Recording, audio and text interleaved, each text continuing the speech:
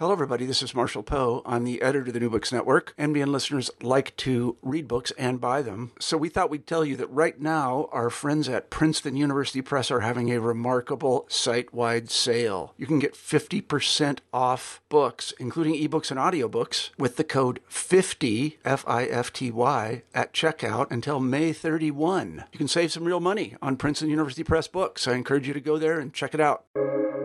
Welcome to the New Books Network.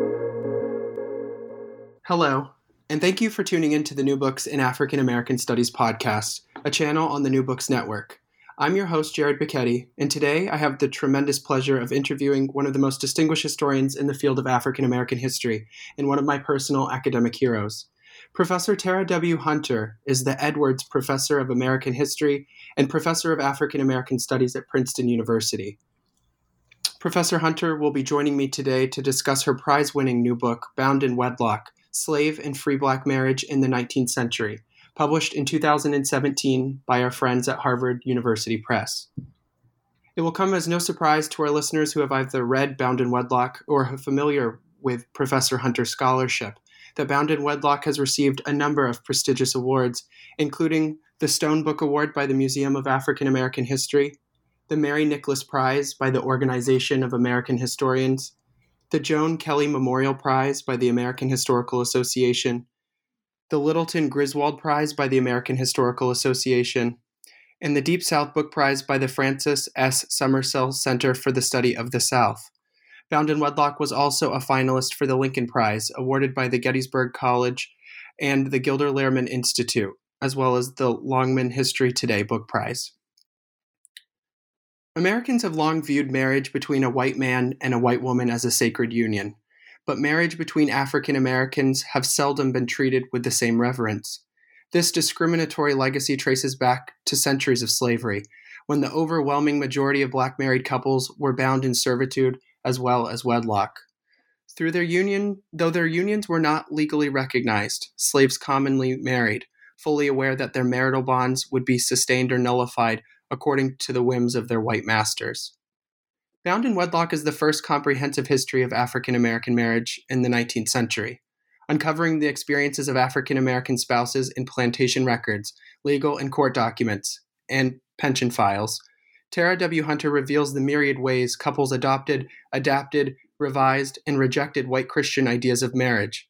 Setting their own standards for conjugal relationships, enslaved husbands and wives were creative and, of necessity, practical in starting and supporting families under conditions of uncertainty and cruelty. After emancipation, white racism continued to menace black marriages. Laws passed during Reconstruction, ostensibly to secure the civil rights of newly freed African American citizens, were often coercive and repressive. Informal, antebellum traditions of marriage were criminalized, and the new legal regime became a convenient tool for plantation owners to discipline agricultural workers. Recognition of the right of African Americans to enter into wedlock on terms equal to whites would remain a struggle into the Jim Crow era, and its legacy would resonate well into the 20th century. It is with great honor that I welcome you to the show, Professor Hunter, and thank you so much for agreeing to join me to talk about your magnificent book, Bound in Wedlock. Thank you, Jared, for that lovely introduction and for having me today interviewing my book for your series, New Books in African American Studies. I appreciate it. To get started, after finishing your groundbreaking first book, examining the lives and labors of working-class black women and the transition to freedom in postbellum Atlanta to Joy My Freedom, Southern Black Women's Lives and Labors After the Civil War, did you know that you wanted to write your next book about the topic of African American marriage? Actually, it took me a while to get to this project. I initially had started out on something very different. After finishing To Joy My Freedom, I was working on a project more related to the history of race and medicine, and especially gynecology, and thinking about African American women as subjects of medical practice, as also featured in medical thought, and was really interested in, women like Sarah Baartman from South Africa, who was called the Hottentot Venus, and how medical scientists were using and thinking about Black women as specimens.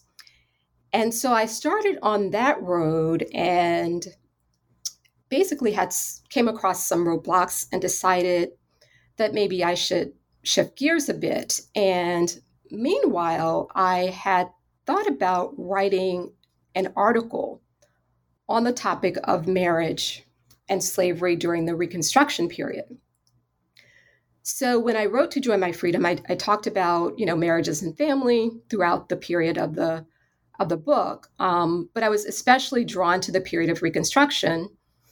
And I basically had some documents left over. I went back to, when I was revising the dissertation into a book, I went back to that period and went back to do some follow-up research. And I went to the Freedmen in Southern Society Project and started looking more carefully at the topic of marriage. And as a result, I had these leftover documents. That's the long and short of it. And so I thought, well, maybe I'll write an article on this topic at some point. It was in conversation with my editor that I began to look at that project differently and think about writing, instead of an article, to write a book, really thinking about that period and really trying to understand, the period of Reconstruction and the ways in which African Americans were literally reconstructing their families, their marriages, and so on. And I decided that I should write a book about it and really cover the whole 19th century. So at the time that I was thinking about this, there were some other books that had come out about marriage. Nancy Cott's book on marriage. Nancy Cott was on my dissertation committee. Dirk Hartog, who became my colleague at Princeton later on, he had just also written a book about marriage. And so there were still these gaps in our knowledge about African-American marriage in particular. And so that's what initially led me to the book. I first encountered Bound in Wedlock in the summer of 2018 as I prepared for my comprehensive examinations in African American history at Rutgers. And I hope my advisor does not hear me say this, but Bound in Wedlock was one of the books that, despite the time constraints of students who are navigating the exam process, that I knew deserved the time and the energy to be read from cover to cover. And I'm so thankful that I did, because I feel that after reading it, I was able to truly appreciate and cherish all of the feats that you accomplished by writing the book. And I situated the book in conversation with some of the books that you alluded to just now, including Hydro Hartog and Nancy Cott's, but also some studies that I think were trickling out in the early 2000s as well, including Wilma Dunaway's book, and Brenda Elaine Stevenson's, which had been published shortly before Life in Black and White. And it was really interesting to see the connections, but also all of the different innovations that you brought to the conversation and the ways in which you were able to so seamlessly connect so many dots that were happening in the conversation. But I'm curious, what inspired aside from the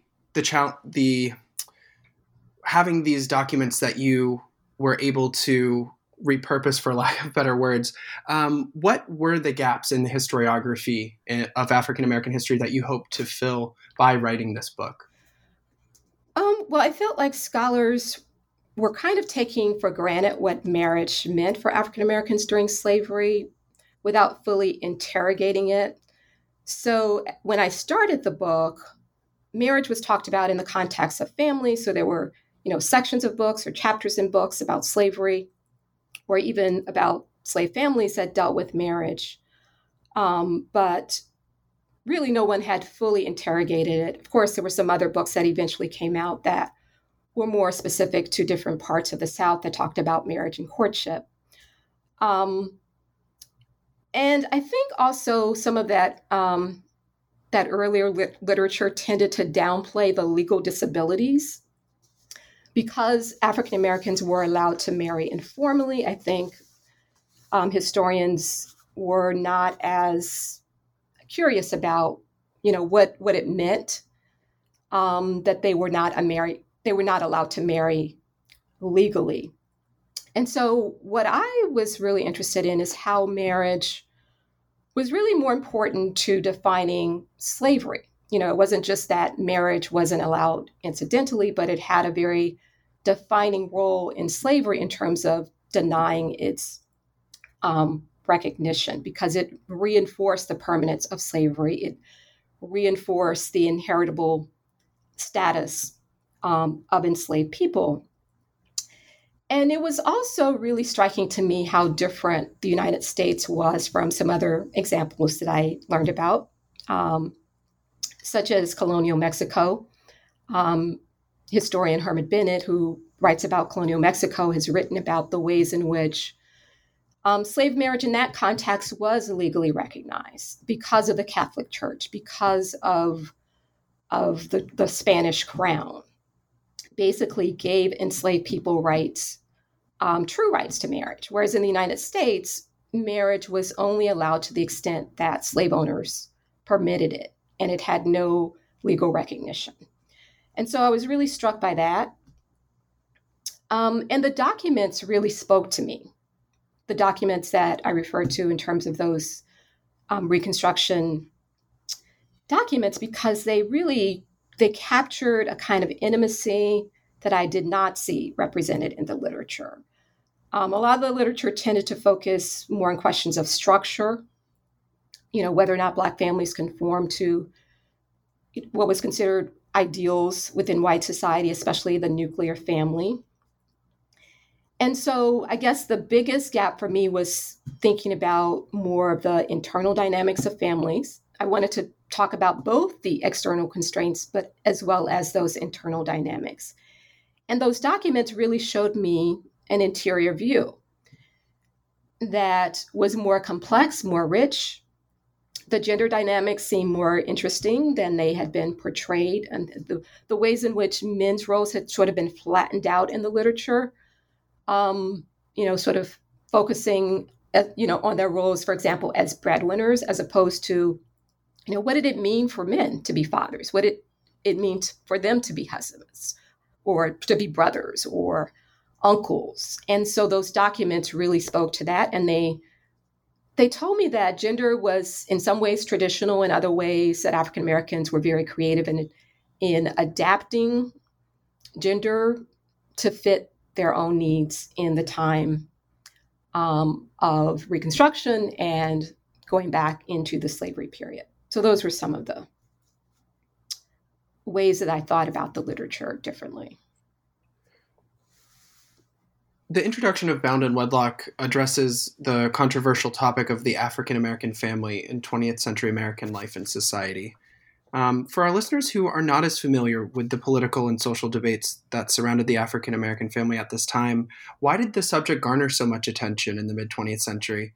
And how did these topics and debates inspire some of the first comprehensive studies of American slavery written in the 1970s and 1980s that you alluded to in your response to the last question?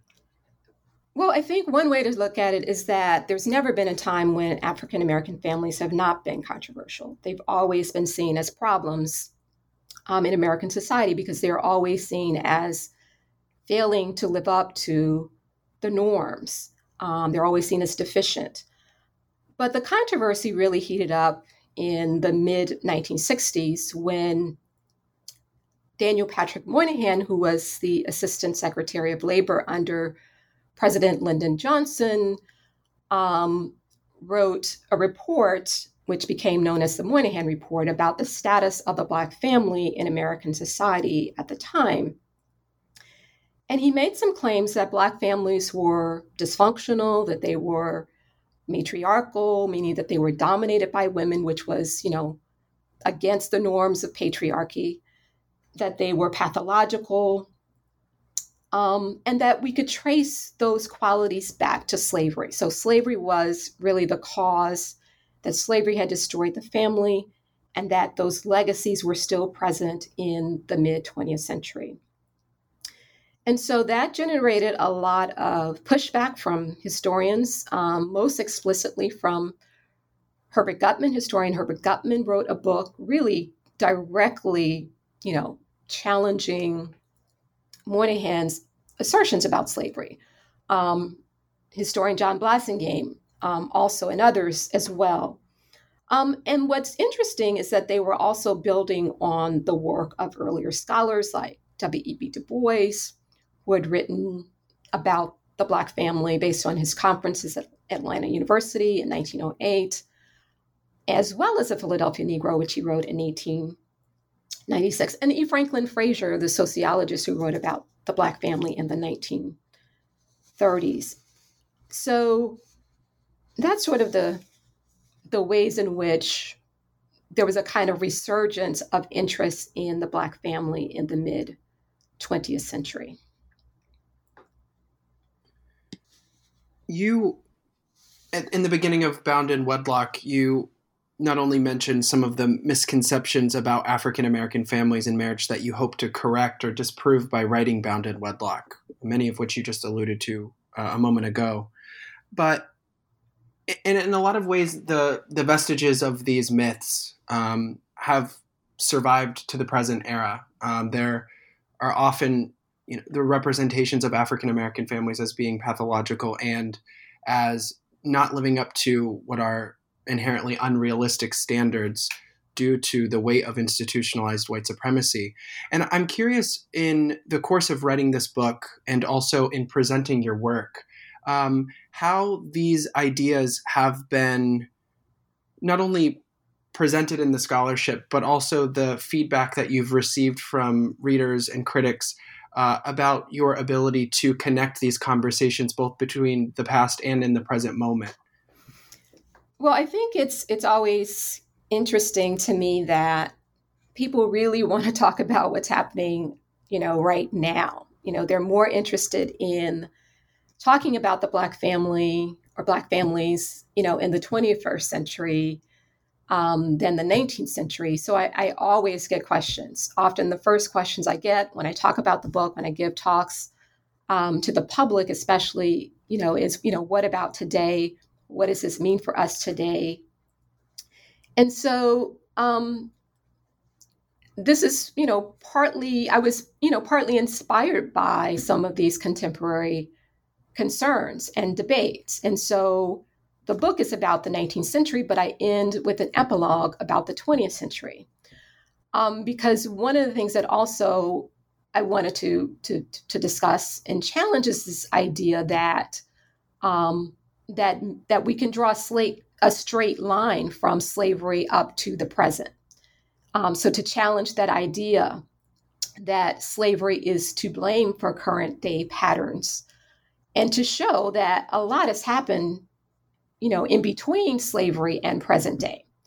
And so I talk about how, if we look at, obviously slavery challenged the marital relationships of African Americans in lots of very profound ways. But what we see is by the end of the 19th century, going into the 20th century, African Americans are adopting legal formalized marriages overwhelmingly. And so by 1900, you have African Americans marrying slightly more than white Americans because they're also marrying at younger ages. And so how do we get from nearly universal marriage in 1900 to the reversal of that pattern at the end of the 20th century and in the beginning of the 21st century, where African Americans are not marrying to the same degree and marrying considerably less than white Americans? And so it's important that we look at, what's happened in the course of the 20th century rather than blaming slavery. And part of, what happens when we blame slavery, we throw up our hands and say, well, there's nothing we can do about it. But in fact, the research shows, sociologists have provided data showing, for example, how much marriage rates correlate with the economy, with employment patterns for men especially. So lots of things have intervened, especially in the mid-20th century, not to mention the fact that marriage rates for everyone is going down. It's just going down much more dramatically for African Americans. But permanent unemployment is a really key factor. That number has gone up every decade since the mid-century. We're familiar with, increasingly with mass incarceration and the ways in which that has impacted people's ability to marry, to mate. And so that's part of the work that I want the book to do, is to talk about, what has happened historically that we need to pay attention to, as opposed to saying we should lay it all at the feet of slavery. We've undergone a lot of changes since slavery that have had a more direct relationship to disrupting marriage patterns. You introduce your readers in the introduction of Bound in Wedlock to your ancestors, Moses and Ellen Hunter, who were the first intraracial couple to marry in your paternal bloodline. I found this inclusion to be very touching to not only the history that you were writing, but how you yourself were able to reconstruct your own family's history and their experiences establishing lives beyond bondage in the decades following the Civil War. Would you mind sharing with our listeners the story of Moses and Ellen Hunter's lives and relationship, as well as your decision to include them in the introduction of this beautiful book that you've written? Sure. So Ellen and Moses are my paternal great-great-grandparents. Moses was born free in 1835 in South Carolina, though he would be enslaved later by the time of the Civil War. And Ellen was born enslaved in 1850 in Elberton, Georgia, and that's where they met and married. So Ellen is actually remembered by family members who are still alive today. And she's specifically remembered by my family's historian. I'm not actually my family's historian, so I always have to give credit to my dad's cousin, Bruce, who's a retired engineer who actually did a lot of the research, most of the research for our family tree. And so basically, he was able to trace back the earliest known ancestors from Ellen and Moses, going back to two women, Sally Hunter on Moses' side, who lived in Africa, was born around 1790, at some point moved to Jamaica before coming to South Carolina. And then on Ellen's side, Melinda Morrison, who was born in Henry County, Virginia in 1775. And so I was really struck by, when I looked at, as I talked to my cousin Bruce about the research, what I saw was the preponderance of coerced interracial pairings up until Ellen and Moses. So Ellen and Moses become the first intraracial couple who's allowed to, marry legally. I hadn't initially intended to necessarily use their story in the book. I had a copy of the marriage certificate. So before I actually knew much about the family tree, I had the copy of the marriage certificate, which I kind of use, as a source of inspiration, posted on my wall. But, as I got deeper into the project, I realized that this document was, it's personal, but it was also historical. It had value for telling this larger story, that it's representative of so many other stories in African American history. And the fact that it was a certificate from the 1870s, from the Reconstruction period, also, again, reinforced those documents that I had recovered before. And just the fact that many couples were doing what Ellen and Moses were doing in that period in formalizing their relationship. And so Ellen and Moses were informally married just shortly after the Civil War, it seems, but they didn't get legally married until around 1873. And it's my interpretation as a historian is that it has to do with the arrival of a Black minister at their church. That marks their marriage, their formal marriage.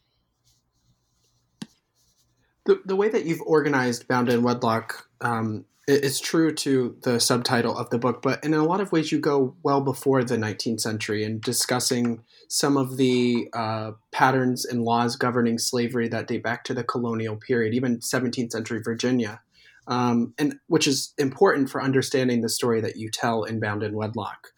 And in the beginning chapters of the book, you discuss what marriage constituted for the enslaved prior to the Civil War.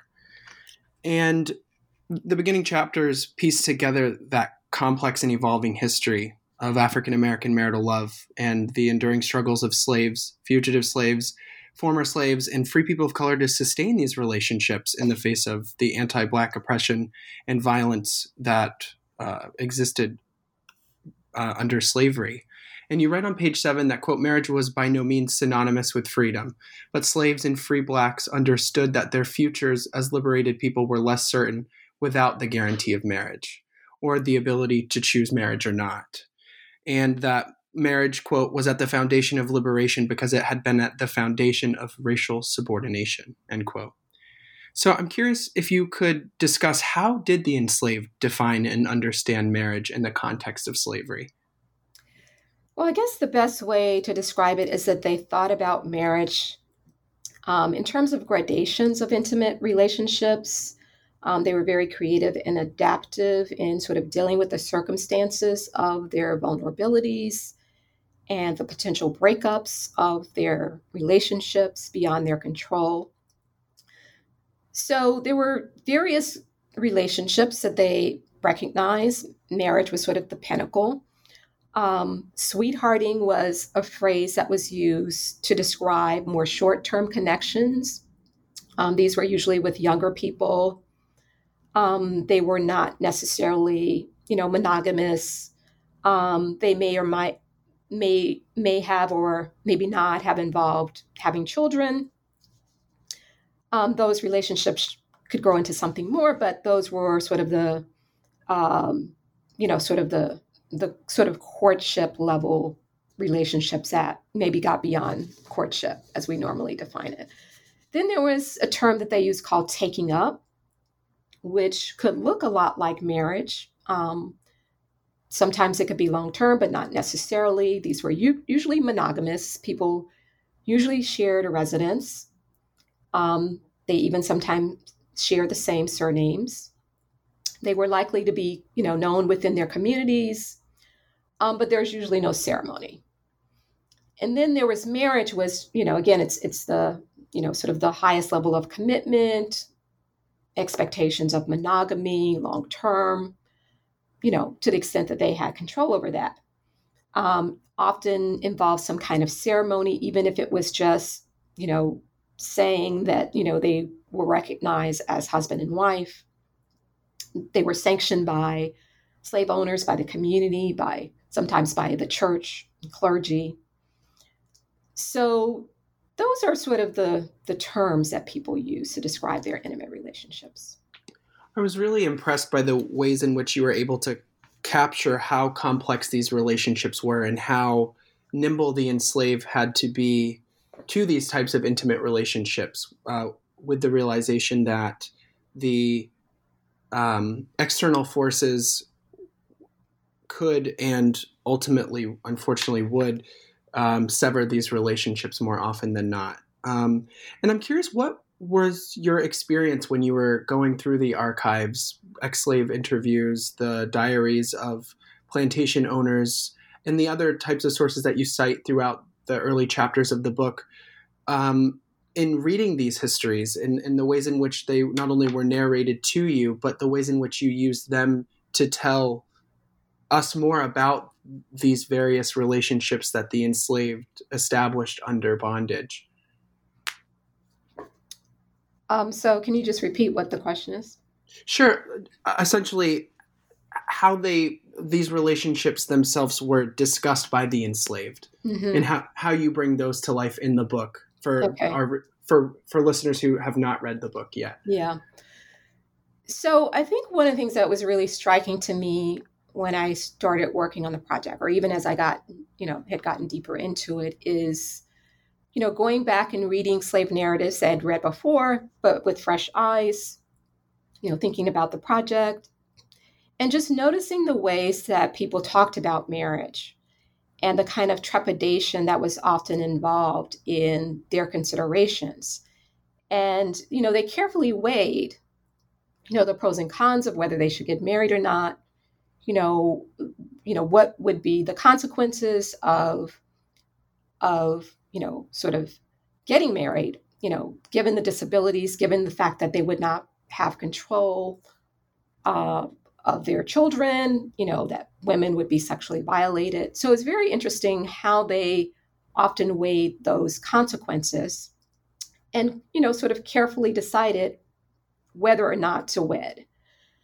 And also how much marriage and intimacy was a motivating factor for escaped enslaved people. So if you go back to, those narratives like William and Ellen Craft, they talk about the fact that they were motivated because they didn't want to have children in the context of slavery. They didn't want to face the violations of their marriage under slavery. And so that they first thought, well, maybe we shouldn't get married. And then they thought, well, let's marry and then plan our escape. And so it's really interesting how desperate people were to have, normal, unencumbered marital relations, that they would actually plan their escapes in order to achieve those goals.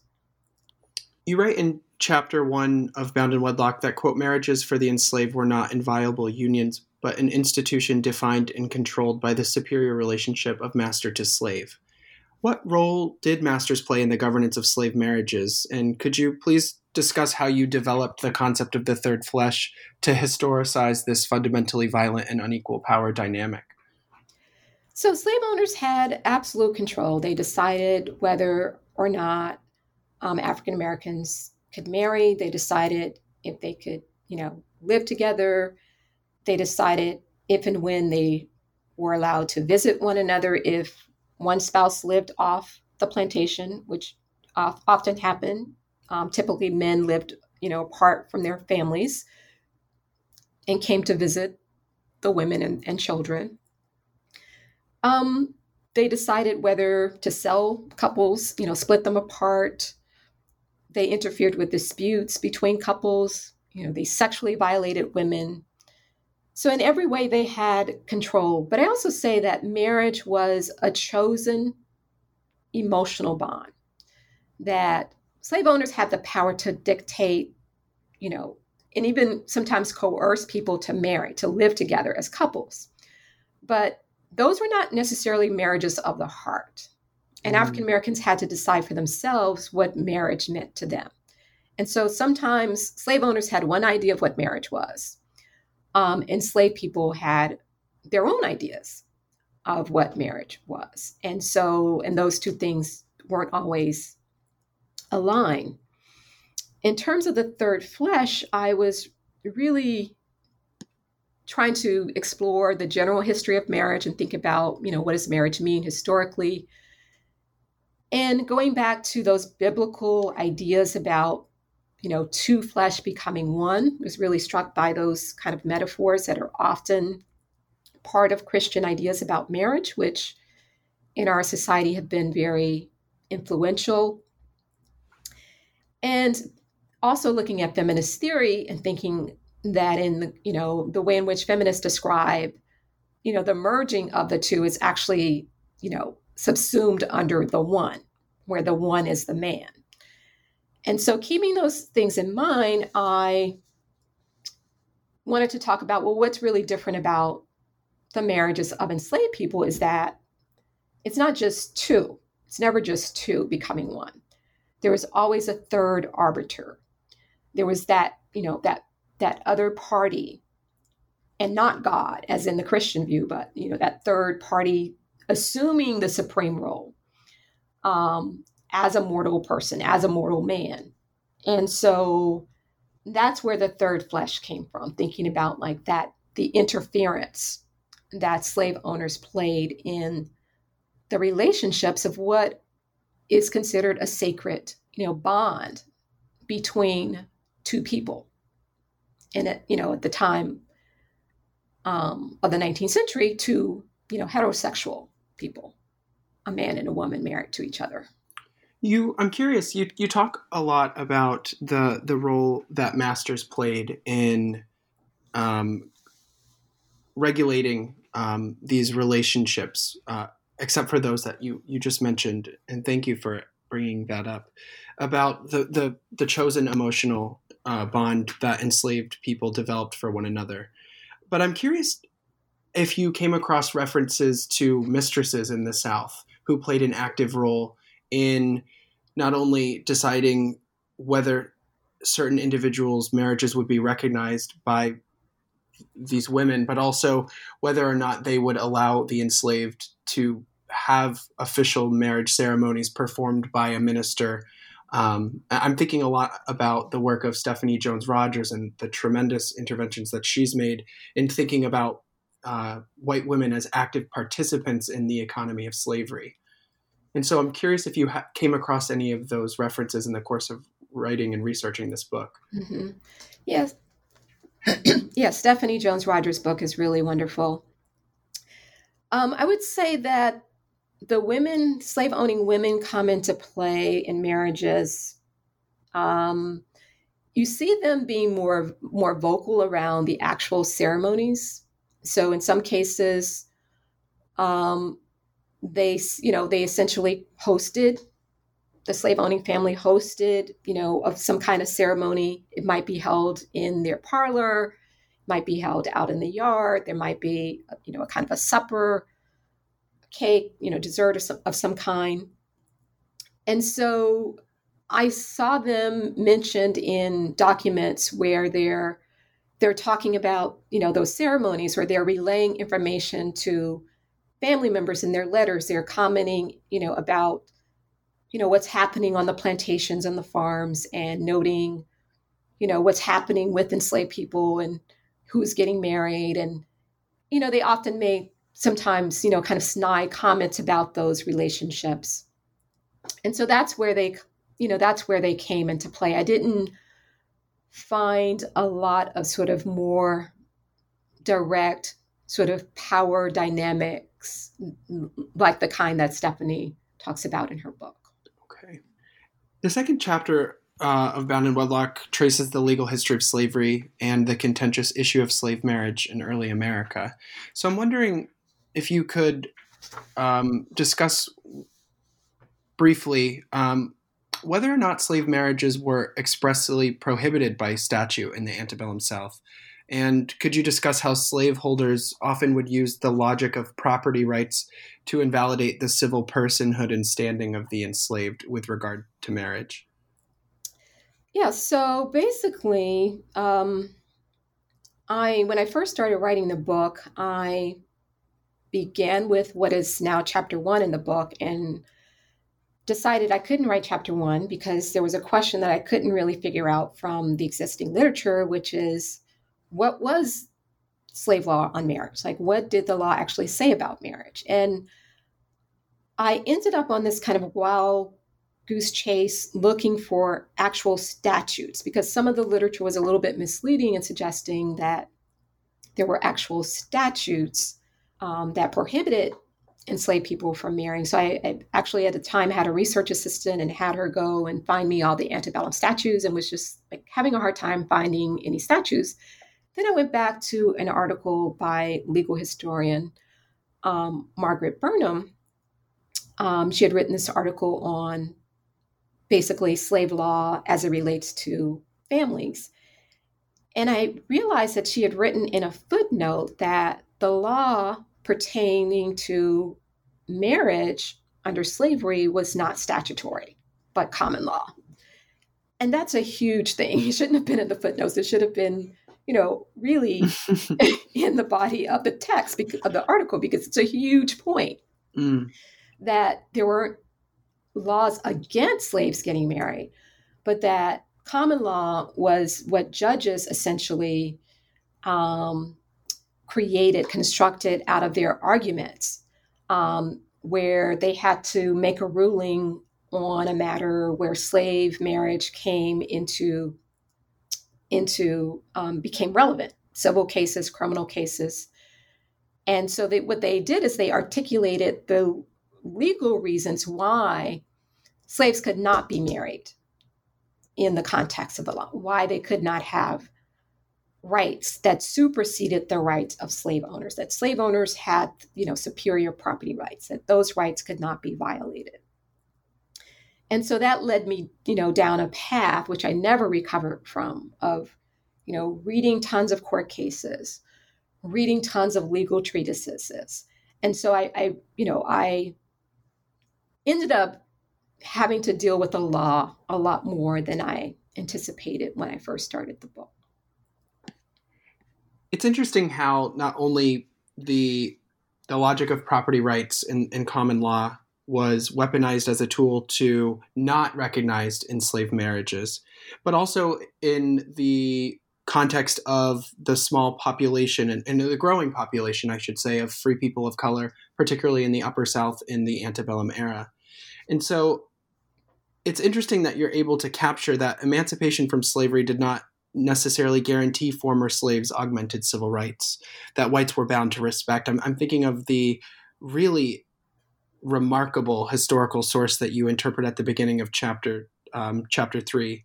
That was written by a justice, I believe, of the Georgia Supreme Court. Was it Justice Lumpkin, or was he from Louisiana? Yeah. Okay. Mm-hmm. And that manumission was in itself the only right that people of color were entitled to. That there would be no enforcement of their citizenship rights, particularly with regard to the ability to enter into contracts and thus the right to legally marry. And in chapter 3, you narrate the range of assaults and restrictions that quasi-free persons of color faced in their quest to solidify their marital statuses and more importantly, to keep their families intact during this period, this very volatile time in American history. And I found chapter 3 to be such a powerful reflection on the precariousness of freedom for African Americans in pre-Civil War America, both North and South. Mm-hmm. You write that, quote, freedom at best was a process, not an achievement that could be taken for granted. And, end quote. I really enjoyed reading chapter 3, particularly your ability to situate freedom along a continuum versus a strictly linear line. And throughout the chapter, you illustrate that progress and retrenchment were flip sides of the same coin.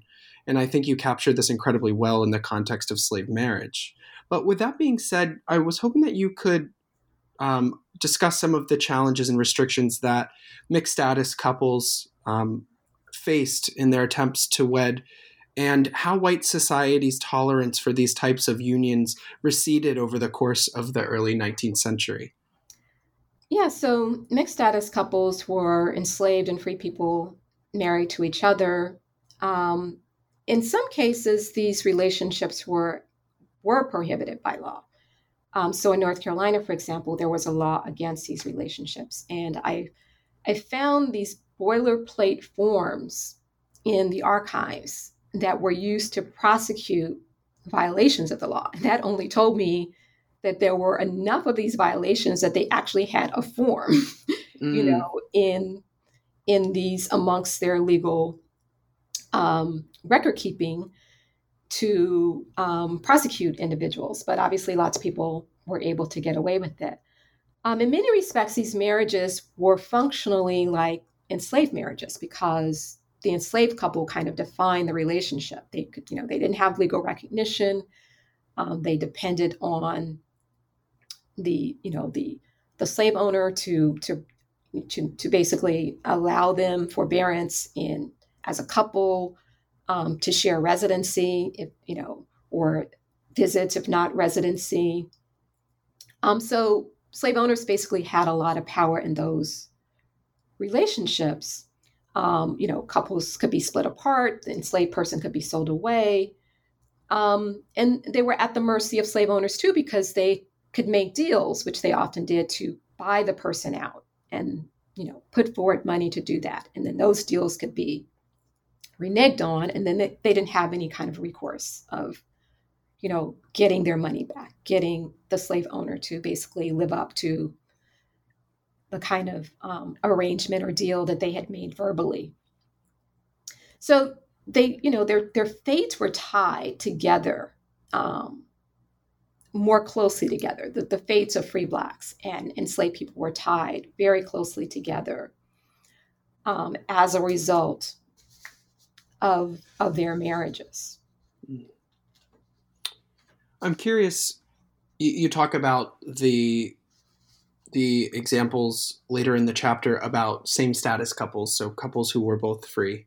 And I'm wondering whether or not, for our listeners that, and you discuss it really well in the book, and it's such a powerful chapter, but were free couples any more successful in their bids to wed or have their marriages recognized in the law? In general, they were more successful, but free Black people were not guaranteed any rights. So going back to Justice Lumpkin, for example, he basically said that in his Supreme Court case, in a case that came before the court in Georgia in 1853. So this is, before Dred Scott. He writes a Dred Scott-like decision, basically saying that Black people have no rights that white people are bound to respect. He doesn't use that language, but that's the sum of his ruling. And he says that they don't have, the only right they have is to their freedom. They don't have the right to marry. They don't have any other rights. And so free people were up against the fact that, by and large, they were able to marry largely undisturbed, but that it wasn't guaranteed. Not to mention that it was often challenging for them to wed, to form households economically. And then you have, an issue with, numbers of free people and disproportionate numbers of free women in certain parts of the South, especially in the lower South, where more women tended to be in the free Black populations because they were manumitted on an individual level, often based on their relationships with white people. And so you have a disproportionate number of single women within the free Black population. So those were the challenges that even free Black people face. It was very sad to read and very, I think, revelatory to kind of bring together the weight of the slaveholding South's commitment to slavery and its unwillingness to recognize even the slightest form of civil rights for free persons of color. Was that you discuss later in the chapter several instances in which freed persons had to then sell themselves back into slavery in order to save enough money to purchase the freedom of other individuals, whether it meant that it would temporarily prevent them from being separated from their loved ones who may or may not have been subject to the domestic slave trade and being sold further south. And it reminded me of Moses's experience, your paternal great-great-grandfather, who you mentioned was sold back, or what in some way or another was forced back into bondage before the Civil War. And I'm wondering if you could discuss, was this commonplace? Like, there were several instances that you mentioned in chapter 3 of the book, but it seemed like it was far more common than we may know that it actually was, if that makes sense. Yeah. So this was one of probably the areas that I probably knew the least about when I started the book, and was perhaps, really shaken by like how much free Blacks and free Blacks married to enslaved people, how much they suffered in this period. And so basically what the South did, especially in the South, was to pass, ever more restrictive laws in the antebellum period to try to ferret out as many free Black people as possible and to associate Blackness with slavery as much as possible. And so they passed these laws basically expelling free Black people from the state. So if they were manumitted, they were then required to leave the state within a certain period of time. So you have all of these free people, gaining their freedom, and then they're petitioning state legislatures in order to remain in the state. And most of those attempts were unsuccessful. And then the other option that they had was so-called voluntary slavery. So some states passed these laws that basically allowed free people to stay if they would submit themselves or resubmit themselves. So in some cases, these were freeborn people who had to submit to slavery for the first time, or people who had been manumitted had to decide whether they wanted to give up their freedom or not. And what was striking is how it wasn't, there weren't tons of these cases, but there were cases in which African Americans were willing to do that in order to stay with family. And it just tells you how much they valued marriage, how much they valued their families. That freedom didn't quite look as good when you had to be separated from your family. It was far more illusory for African Americans in any way. And so they were, sometimes willing to make that sacrifice. And of course, that just reinforced the idea that, it's kind of an absurd thing, a kind of sinister ploy used by white society to reinforce white supremacy and to eradicate the antebellum Black population, and just, sort of reinforce the idea that African Americans are not equipped for freedom and that they really don't want to be free. So it's a really tortuous situation to be in, where you had to choose. Do you choose your family, or do you choose to be free? And sometimes people chose one way and decided. I talk about the story of this one man who was freed. He moved away, and then he came back. He decided he couldn't live without his wife. And so he came back and submitted himself to this so-called voluntary slavery in order to be with his family. In the later chapters of the book, you move chronologically towards the Civil War era. And Chapter 4 was admittedly my favorite chapter of the book. I found that your expertise in African American labor history really shined brightly in this section. And the way in which you fold the themes of gender and sexuality into your conversations about labor during the Civil War, and the use of marriage as the instrument that the Union Army and the federal government were mobilizing to not only implement their own ideas and ideologies about what white bourgeois ideas of marriage and the structure of marriage as being a monogamous union between a man and a woman, versus these serial relationships that you discuss enslaved African Americans had out of necessity had to adhere to due to the constraints of slavery. But it's quite interesting the way in which you discuss the unseen labors of African American women that often go unseen in terms of conversations about the Civil War. Often we are greeted by conversations about the sacrifices that African American men made as soldiers on the battlefields. But recently, I think that the tides of this conversation are changing, thankfully, with work by scholars like Amy Taylor, as well as Thavolia Glimpf and Crystal Feimster, and Stephanie McCurry, as well as this chapter in Bounded Wedlock. And as you show, the success of the Union Army and the federal government literally rested upon the shoulders of these formerly enslaved women and men. And it's so compelling the way in which you're able to bring your readers into the interiors of these contraband camps and seized plantations and other military outposts throughout the South that were established by invading Union troops. And as readers, we witnessed the sometimes contentious interactions between fugitive slave contrabands, as they were known, and Army officials, chaplains, and Northern missionaries over the issue of marriage. And so I was hoping that you could please speak to the sacrifices that not only African American men, but that African American women made as wives and daughters and the female kin of African American soldiers, but also, and more importantly, as laborers in instrumental figures in the Greater War effort, and as laborers who were repeatedly not compensated for the sacrifices that they made for this war for liberation, as they should have been. Yeah, so they were, they played very critical roles, as you've mentioned. They were very instrumental in helping the United States win the war because of their services. Their services were not always welcome, and we see this very early on.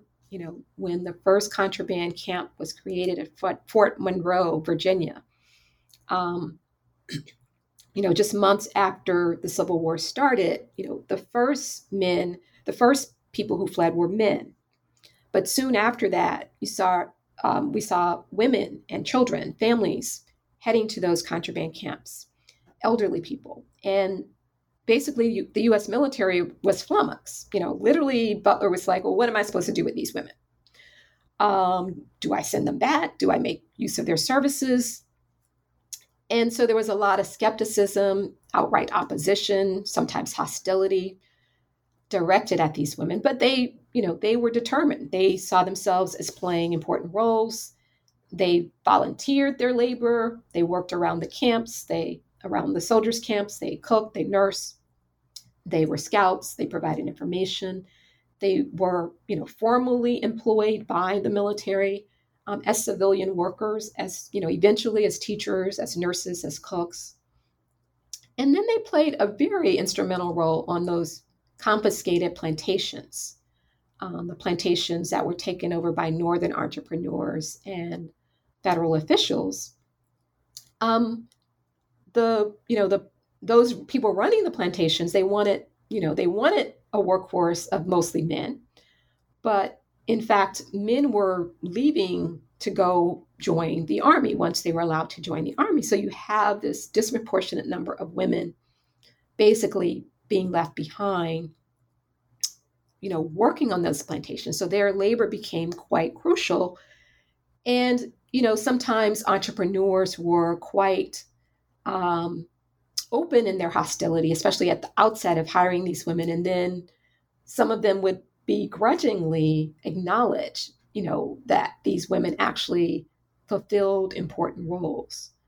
And so it's very striking to see how Black men were treated versus Black women, that, white allies from the North very quickly started to talk about Black men's service to the Army, the sacrifices they were making, especially once they became soldiers. And so they were welcomed into the ideals of male citizenship fairly quickly because of their service, because of their sacrifices on the battlefields, whereas women weren't given the same recognition. They didn't have direct access to citizenship. They got their citizenship through men, through their husbands, through their fathers. And so it's striking how those gender ideas started to really impact how Black women versus Black women versus Black men were perceived in the context of the Civil War. I think one of the most striking quotes regarding what you just mentioned was from President Lincoln himself, where he wrote that, quote, speaking to women, children, and elderly enslaved people who were viewed as a nuisance to the Union armies and as a drain on their resources. He said that, quote, they better be set to digging their subsistence out of the ground. Exactly. And I think that so succinctly captures this sentiment and the treatment of African American women, when in all actuality that they were lining the coffers of the U.S. Treasury. Exactly. And there's a kind of contradiction that I also talk about with respect to marriage and labor, because the federal government is trying to basically shore up, African American families, trying to regularize marriages.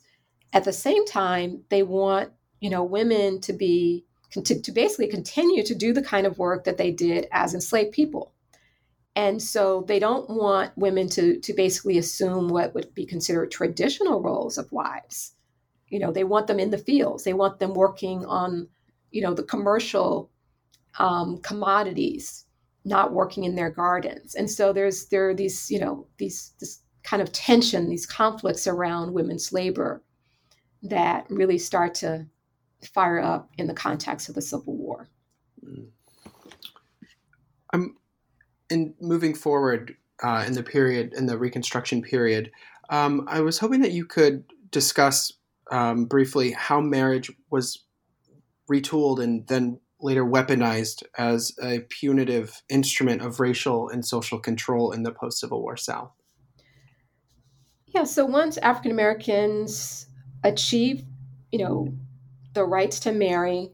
Obviously they gained new benefits, but they also gained some new encumbrances. They were allowed to protect the integrity of their relationships without interference from outsiders. Men gained rights as heads of households. Parents gained rights of controlling their children. They gained the right to love the people they chose to love, to reject those that they didn't want to be in relationship with. And that was really the rub, that they gained the right also not to marry. And so there was a level of coercion. So African Americans tended to embrace, marriage on their own, but there was also a level of coercion because some people felt like they didn't need to have a legal document to sanction their relationships, that they liked the relationships as they were or had been in the context of slavery. And so you see laws being passed in the South that imposed penalties on African Americans who didn't marry legally.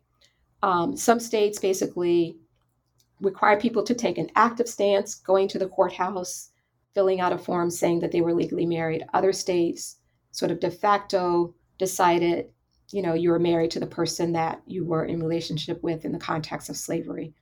But failure to conform led to penalties, jail time, fines, coerced labor. And you see, landowners also getting into it with their now, ex-slave workers, working on plantations. And so you see rules being set up that require nuclear families to sign contracts, to work as sharecroppers. Marital infractions are being punished as crimes. And so this, the common law marriage, the kind of informal marriages that were once the norm, suddenly are becoming criminalized. And it's also interesting that even in this period, many white common people were in these informal relationships, but they were treated with more respect than African Americans who had the same kind of relationship. So among white people, common law marriage was seen as, kind of a sign of respect for the institution of marriage. Whereas for African Americans, it was seen as a dereliction of duty, a failure to live up to the respectable standards of society.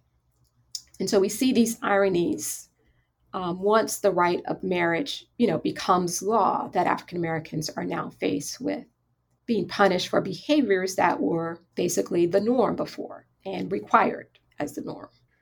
It was interesting to see the ways in which you discuss, in white Southern society, the quote unquote, the failures of African Americans to conform to these nuclear models or the monogamous family unit. It was, I think, an interesting addition to conversations that have been going on among scholars of the post-Reconstruction South about the types of laws that were specifically used to target African Americans and to erode what small advances were made during the Civil War period, but also this constant negotiation of African Americans, of deciding whether or not to conform to these laws, and the role that this played in the rise of convict leasing and punitive Jim Crow injustice in the South in the years after the Civil War. Yes.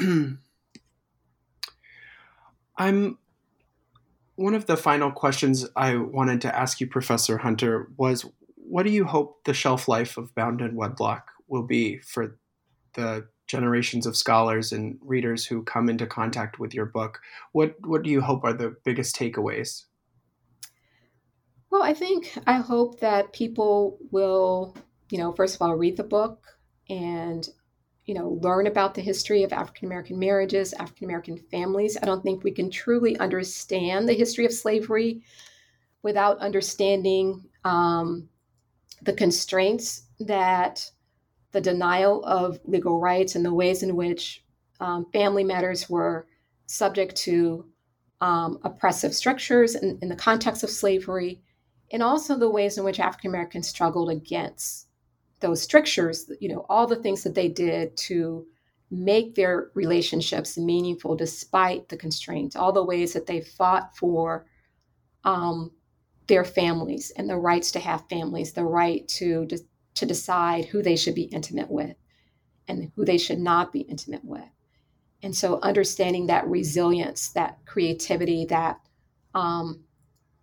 will to survive, and how much families played a role in that, I think is really, one of the most important takeaways that I hope that people will carry with them. Well, thank you so much again, Professor Hunter, for joining me today. Sure. Thank you so much for having me and interviewing me for your series. I really appreciate it.